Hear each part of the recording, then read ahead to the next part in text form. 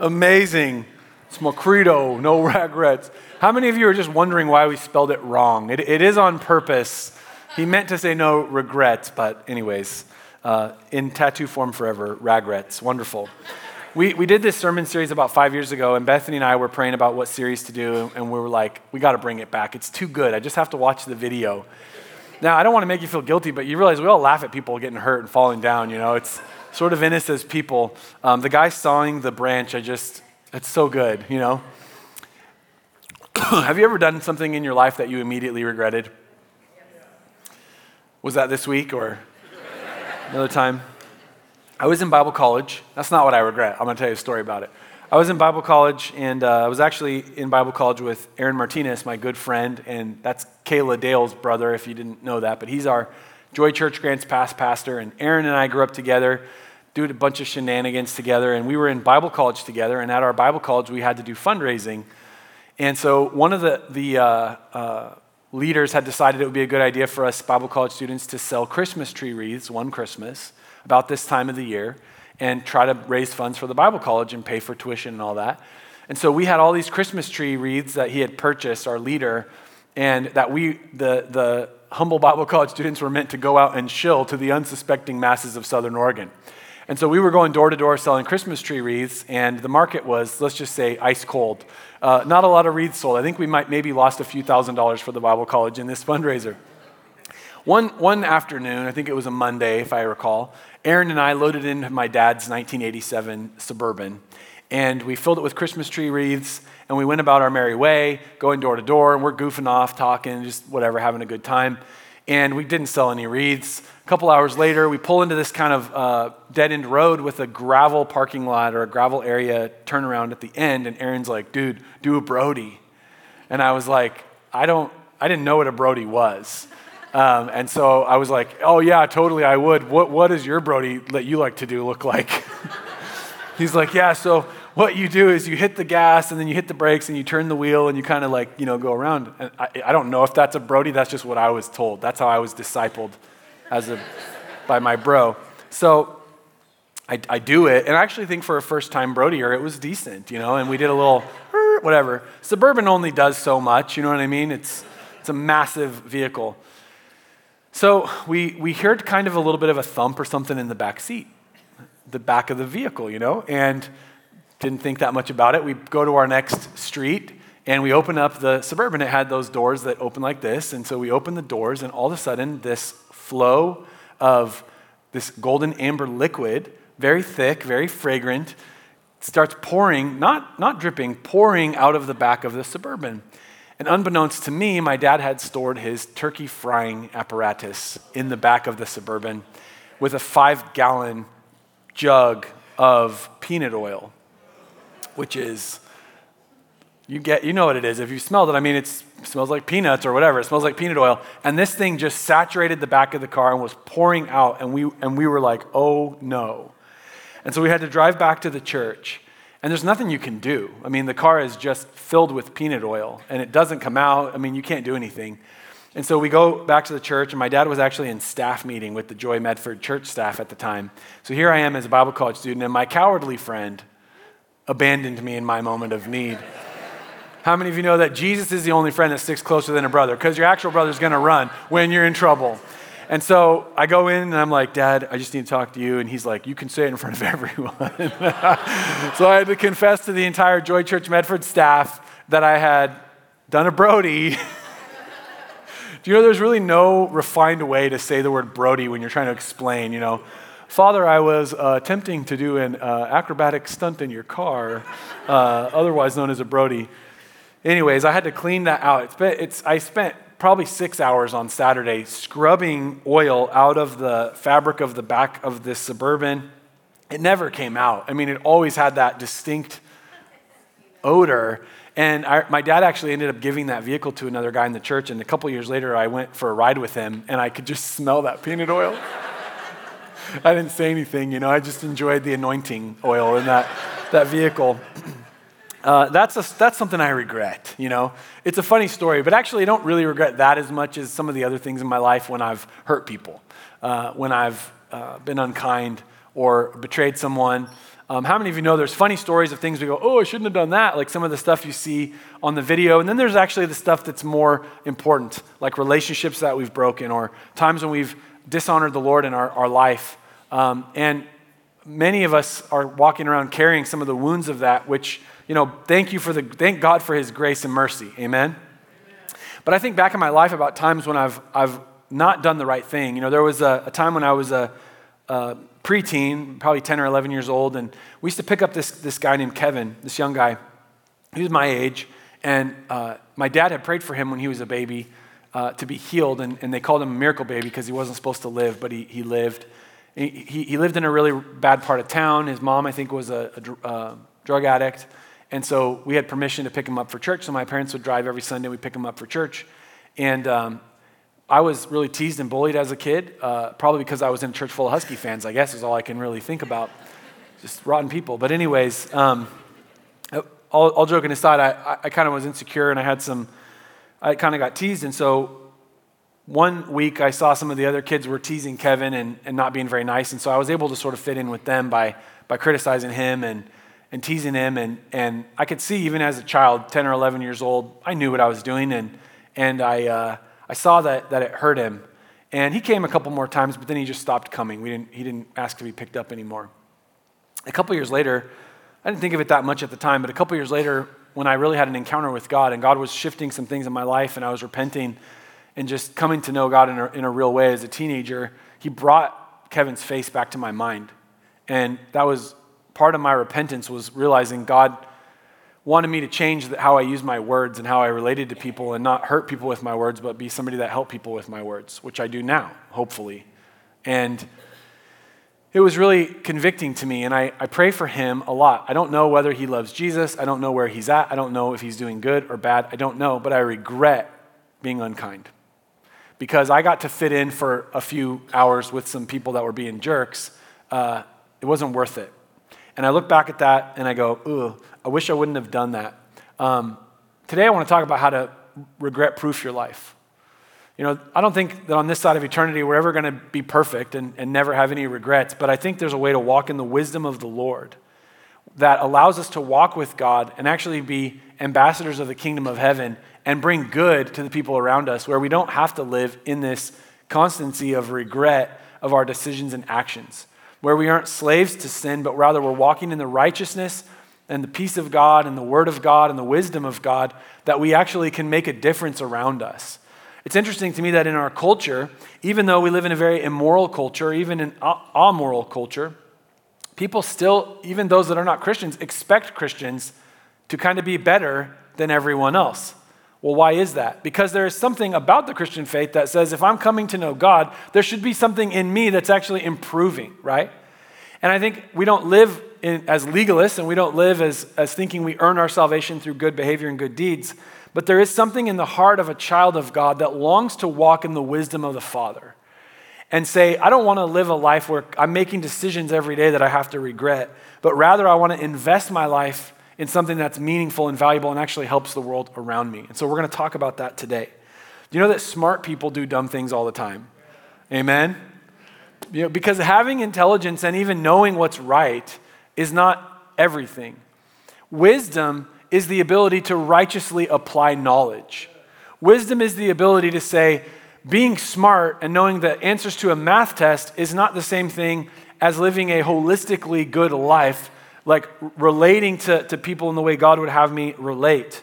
And so very smart people do very dumb things all the time. One of the things that I'm coming to grips with right now in my reading and study and just as the Lord's working in me is that I am very much more, and I think you're the same way, and you can tell me if you think I'm wrong, but we're very much more emotional and heart-driven people than we are intellectual beings, in that we can grasp what is true and right and good, but what our heart wants, we ultimately do, right? Just kind of as a matter of course.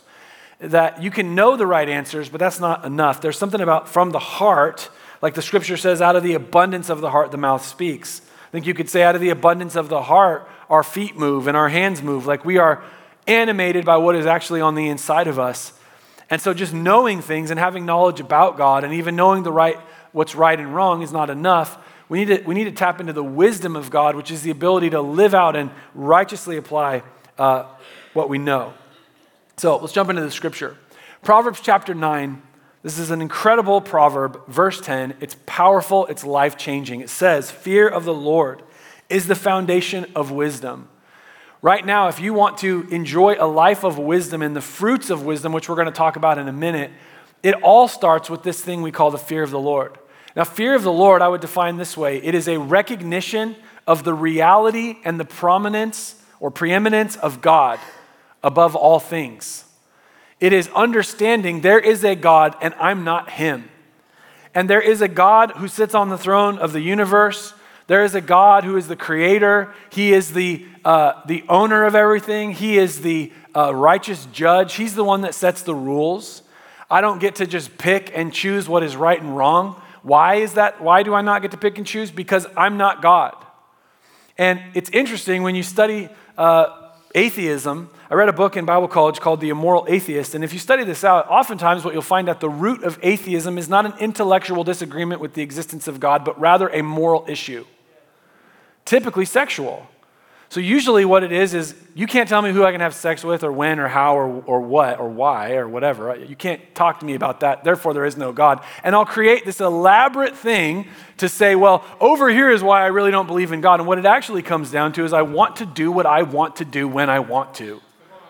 And really what I am is more of a naughty, spoiled brat who's making things up and openly denying and believing really sort of silly things like that the universe just sort of into existence.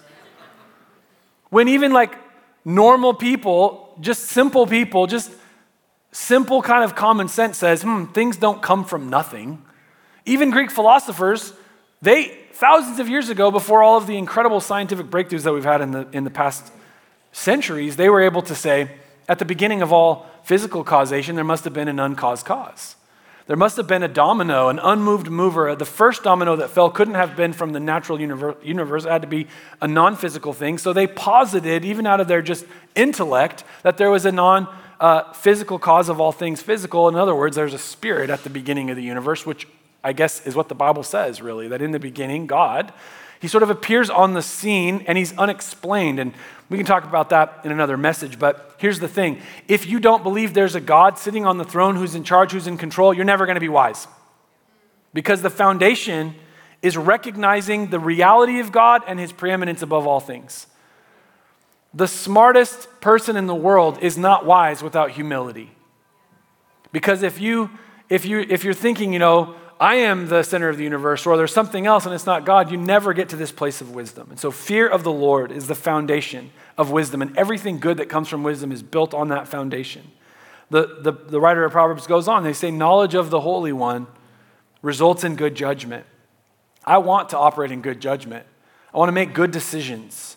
I want to see wisdom, like we're going to read about here in a second, watch over me, wise choices that kind of guard my life.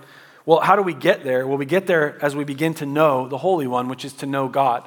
In other words, it is through our worship of God and our humility, recognizing he's supreme, he's number one, and then it is through the relationship that we have through him and learning who he is. Knowledge of him, knowledge of the Holy One is what gives us good judgment. So wisdom starts with fearing God, and knowing God results in good judgment. This is how we regret-proof our life, how we grow in wisdom. Wisdom, as we see, has so many incredible benefits. In Proverbs chapter 2, verse 1, it says, my child, listen to what I say and treasure my commands. Tune your ears to wisdom and concentrate on understanding. I love this word tune. The other day I was in the car and I don't remember what was going on, but I had to revert to some ancient technology called the radio. I mean, some of you younger than 40 don't know anything, or 30 don't know anything about this, but there's this thing that happens. These people actually somewhere in the world are broadcasting content through radio waves. How many of you have heard of this before? It's old technology, but it's good technology. Come on. I'm just teasing. But I had to get on the radio and I was looking for whatever game I was trying to listen to. And I'm like hitting seek, on the radio, and I was tuning. It's what we call tuning a radio. I was trying to find the signal. And with a radio, when you get it tuned to the right station, when you get it onto the right source, you can receive the content that you're trying to enjoy or take in. And it's interesting because the writer of Proverbs is writing in a pre-industrial time, and so there is no radio station, at least that we know of. But they're saying tune your ears, like get your radio signal dialed in, because there's a signal of wisdom that is being broadcast. But it requires a tuning in of the ears. It's interesting to me because we live in an age of distortion. You know, it used to be that you grew up in a community and it was localized and you sort of live with the people that you would live and die with, and you know, you'd maybe live in a farming community in a rural area, or you'd live in a city, but your neighborhood was the people that were around you, and those individuals would shape your worldview, and they'd kind of give you an idea of what's right and wrong, and they'd maybe even introduce you to Jesus if you're Christians, and they would help kind of build your vision of life, and you would trust people. They had a vested interest in seeing you succeed. It was a sort of a community-based thing. And now you fast forward to the age that we live in, and we get all types of information from all types of sources and all different mediums. Like you can get on YouTube and learn about everything, and that's cool in one sense, but the problem is oftentimes you don't know the motivation behind the person sharing information with you. You get on Twitter and you read all these things, and not only are there people saying things that maybe are different than our Christian worldview, but also there are people that legitimately are just trying to deceive and confuse. And so as a parent of 3 amazing children who I'm raising up in the nurture and admonition of the Lord, I'm very conscientious of the fact that I have to help my children tune their ears to understand what wisdom is and what that radio station that's playing. And the writer of Proverbs is trying to get us to understand this, that we have to think about the information that we bring in and the content that we bring in. He says, tune your ears to wisdom, concentrate on understanding, cry out for insight, and ask for understanding. Crying out is something you do when you are passionate.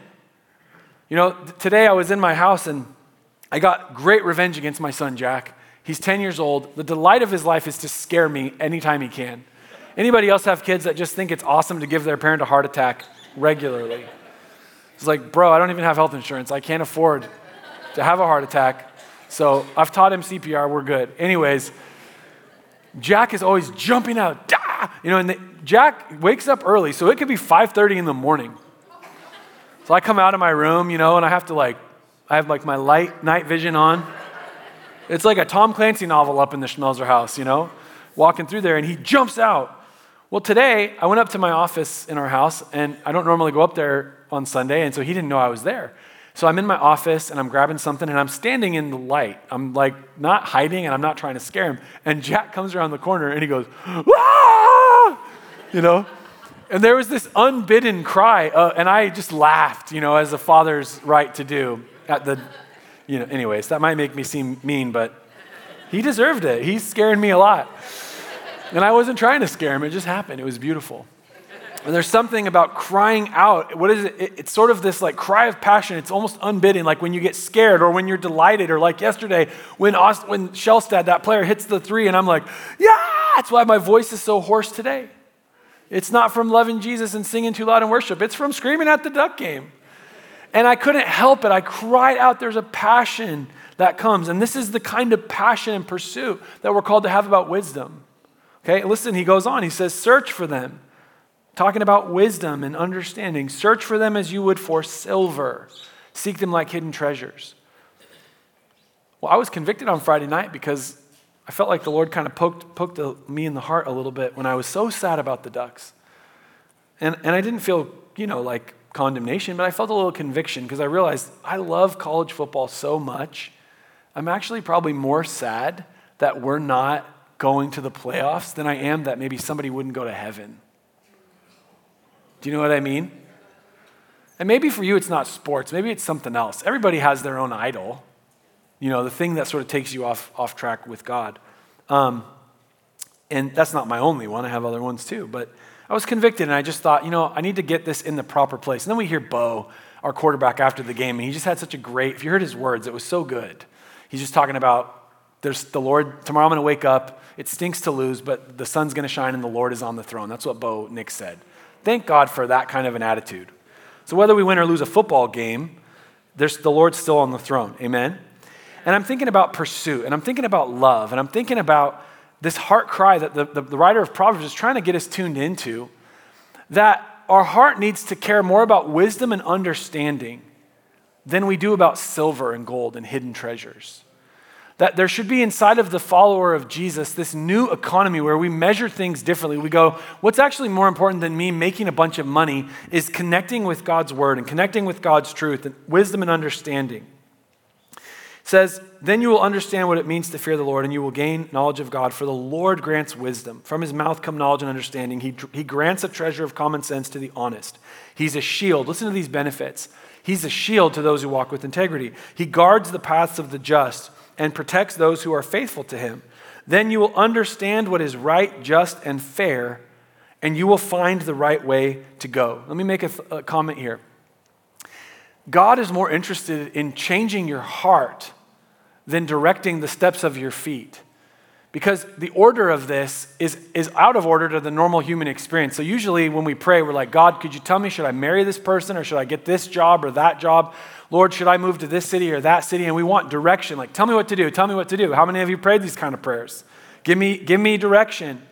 But it starts with him giving us an understanding of what is right and just and fair. In other words, God wants to give you the type of heart that knows what to do, even if he's not directly telling you. Which makes sense because I want to raise my kids in the exact same way. I'm not going to be there every single moment of my children's life.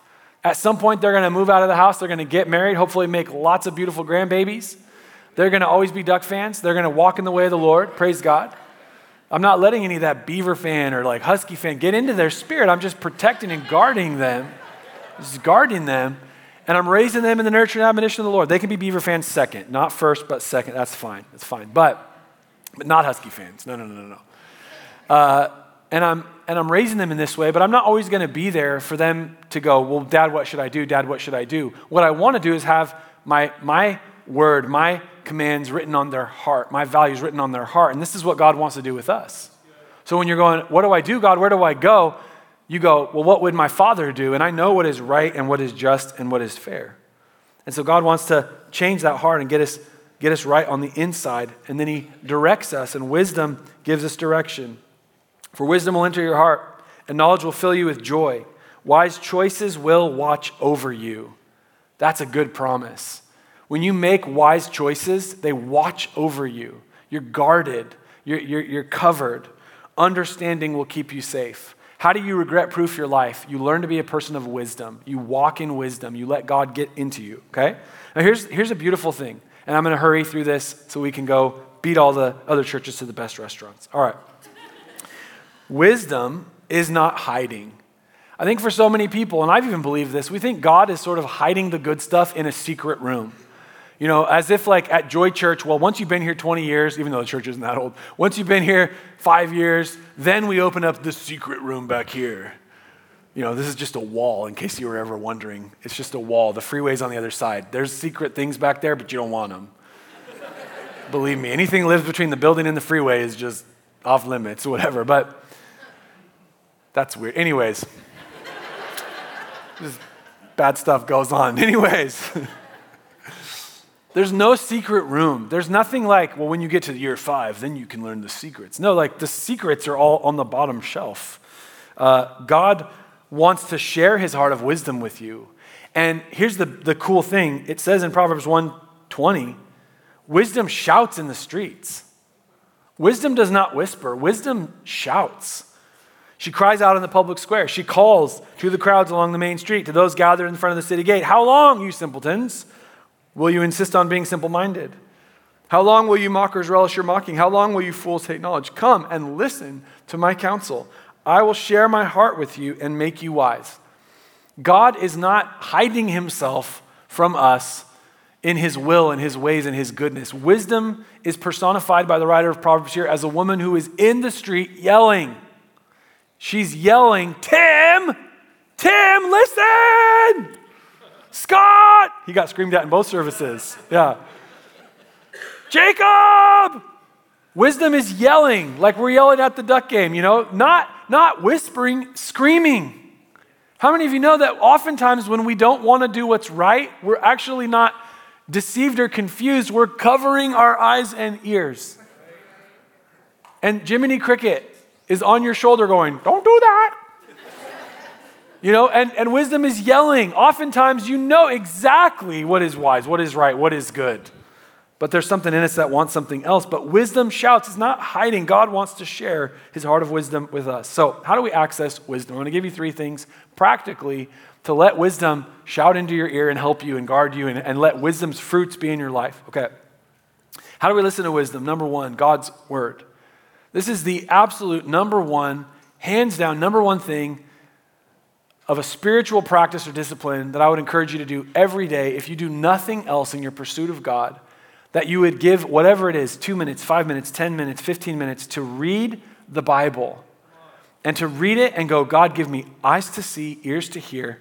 Let me read it and let what I see on this page not just sit there as dead words, but come in and live inside of me and change what I think, change what I believe, and change me from the inside out. It says in the book of Psalms, your word is a lamp for my feet and a light for my path. So many Christians are like, where's God? I can't perceive his movement in my life. I don't know what to do. I don't know where to go. And I'm like, have you read? Are you making it a habit to feed on the word of God? And if you're not, that's the first step. I have a great pastor friend, and he gave me the coolest pastoral strategy I've ever heard. He said, when I do church counseling, he's like, people come in my office, and I always ask them, do you read your Bible every day? And if they say no, then I'm like, then go do that and come back. Because what problem am I going to be able to help them with if they literally will not just simply take the breadcrumbs of the word of God that are offered right away? And I was like, you're absolutely right. Because there is nothing I can say to you that will ever be better than what you read in the scripture. There's nothing no person can communicate to you or talk to you about better than what God wants to tell you and show you and reveal to you in his word. And so a daily habit of getting into the word of God is going to instantly make you a more wise person. Even the very pursuit, even if you go, you know what, Pastor Jake, I haven't actually been able to read my Bible every day because I just, slept in too late or I just wanted to do something else more or whatever. But even the desire to do it is going to make you a wiser person. Even the very shifting of the satellite dish of your heart to go, I want to kind of get that signal, that's going to help you. So this is the number 1 thing. We want to feed on the word of God. We want to get into it. The number 1 thing, God's word. Okay, the second way we listen to wisdom is this, through good counsel. God has provided to us this beautiful organism that we call the church, the body of Christ, and it is a living, breathing thing. Now, I always tell this to people when I'm talking about church strategy and different things. I say church is difficult to sort of get our minds around because it's 2 things in one sort of container. So churches are both organizations and organisms. The organizational side is the fact that we have a building, we have a staff, people work here, we have ministries that operate. Our organization is we have screen and we have a platform and we do things in a particular way and we're geographically located and all of that. And so we have an organizational structure, but that organizational structure is actually there to be the skeleton of the organism, the living, breathing body of Christ, the church, which is really the thing, and it's you and me together, worshiping Jesus, fellowshipping together, serving God together, making a difference in the city, right? It's both of those 2 things together. And so God has given us the gift of the church. How do you know what is strategically valuable? It is that which your enemy will try to take away and attack. And what has the enemy tried to take away all the time? He always wants to defeat and destroy and eliminate the gathering together of God's people in a room together where imperfect people come together and worship and serve a perfect God, and his presence is tangible and there is life and healing and wisdom and fellowship and community and shared life. The enemy wants to take that away. And so he lies and says, well, you can be a Christian by yourself on a golf course on a Sunday. You don't need to go to church. That's just for religious people.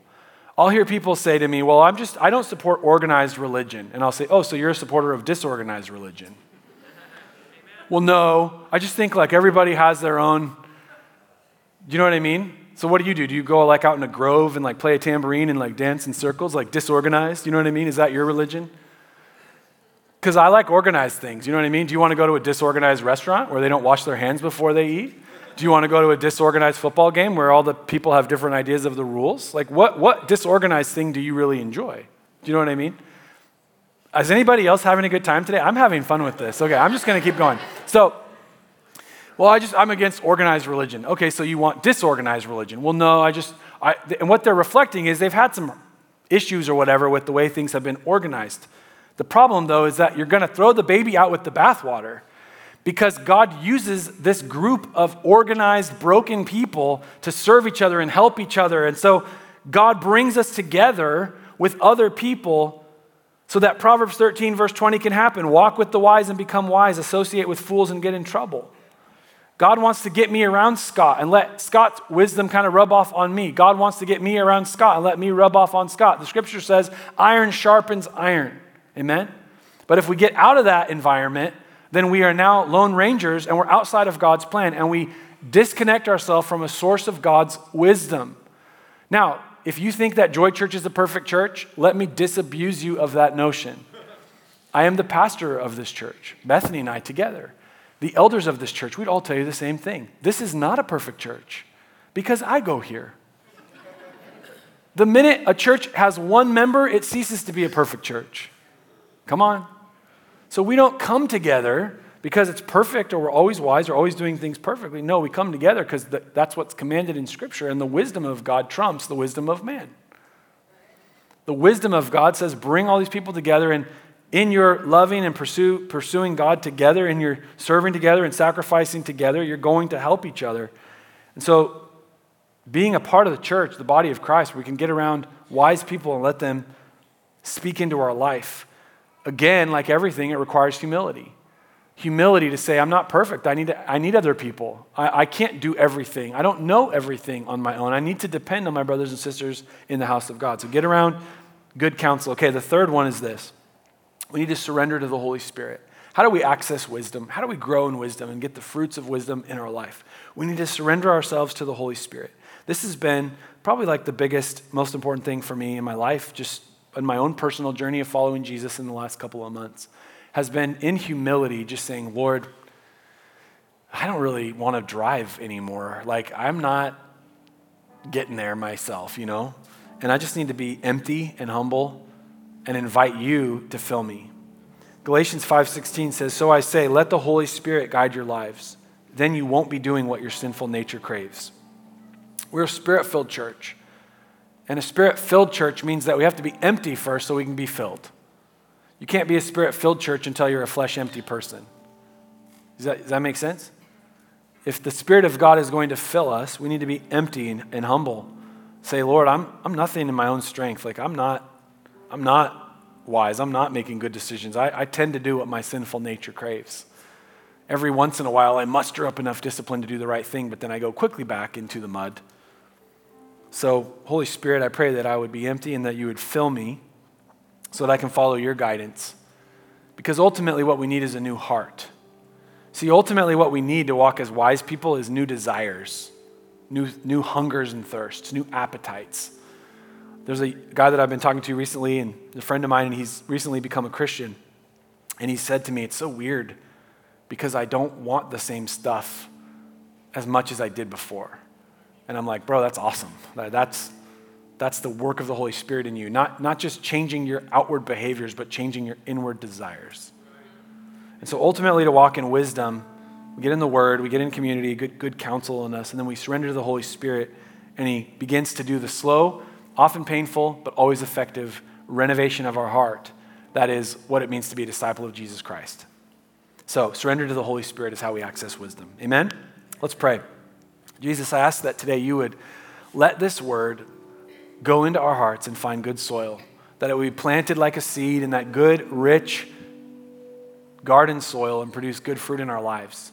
That, Lord, we would be wise people, not so we can say that we're wise, but so we can let wisdom guard over us. I pray that families would walk in wisdom with their children, in their marriages, and their friendships. Lord, I pray that every person here would walk in wisdom so that we can have a regret-proof life, that we don't live these lives of getting hurt, hurting you, hurting others, but Lord, we walk in wisdom and that we see the fruit of wisdom and the beauty of that come out of our lives. And Lord, I thank you for your word today. Let it impact us and change us. I pray, Lord, that whatever the thing is that you want each of us as an individual to walk out with today, we would remember that, we'd hold on to it, and we'd apply it in our life. Lord, we love you. We thank you in Jesus' name. Amen. Hey, real quick, if you just bow your head and close your eyes, I want to give an opportunity for anybody here that wants to make the wisest decision you ever could make, which is to give your faith, give your life to Jesus Christ.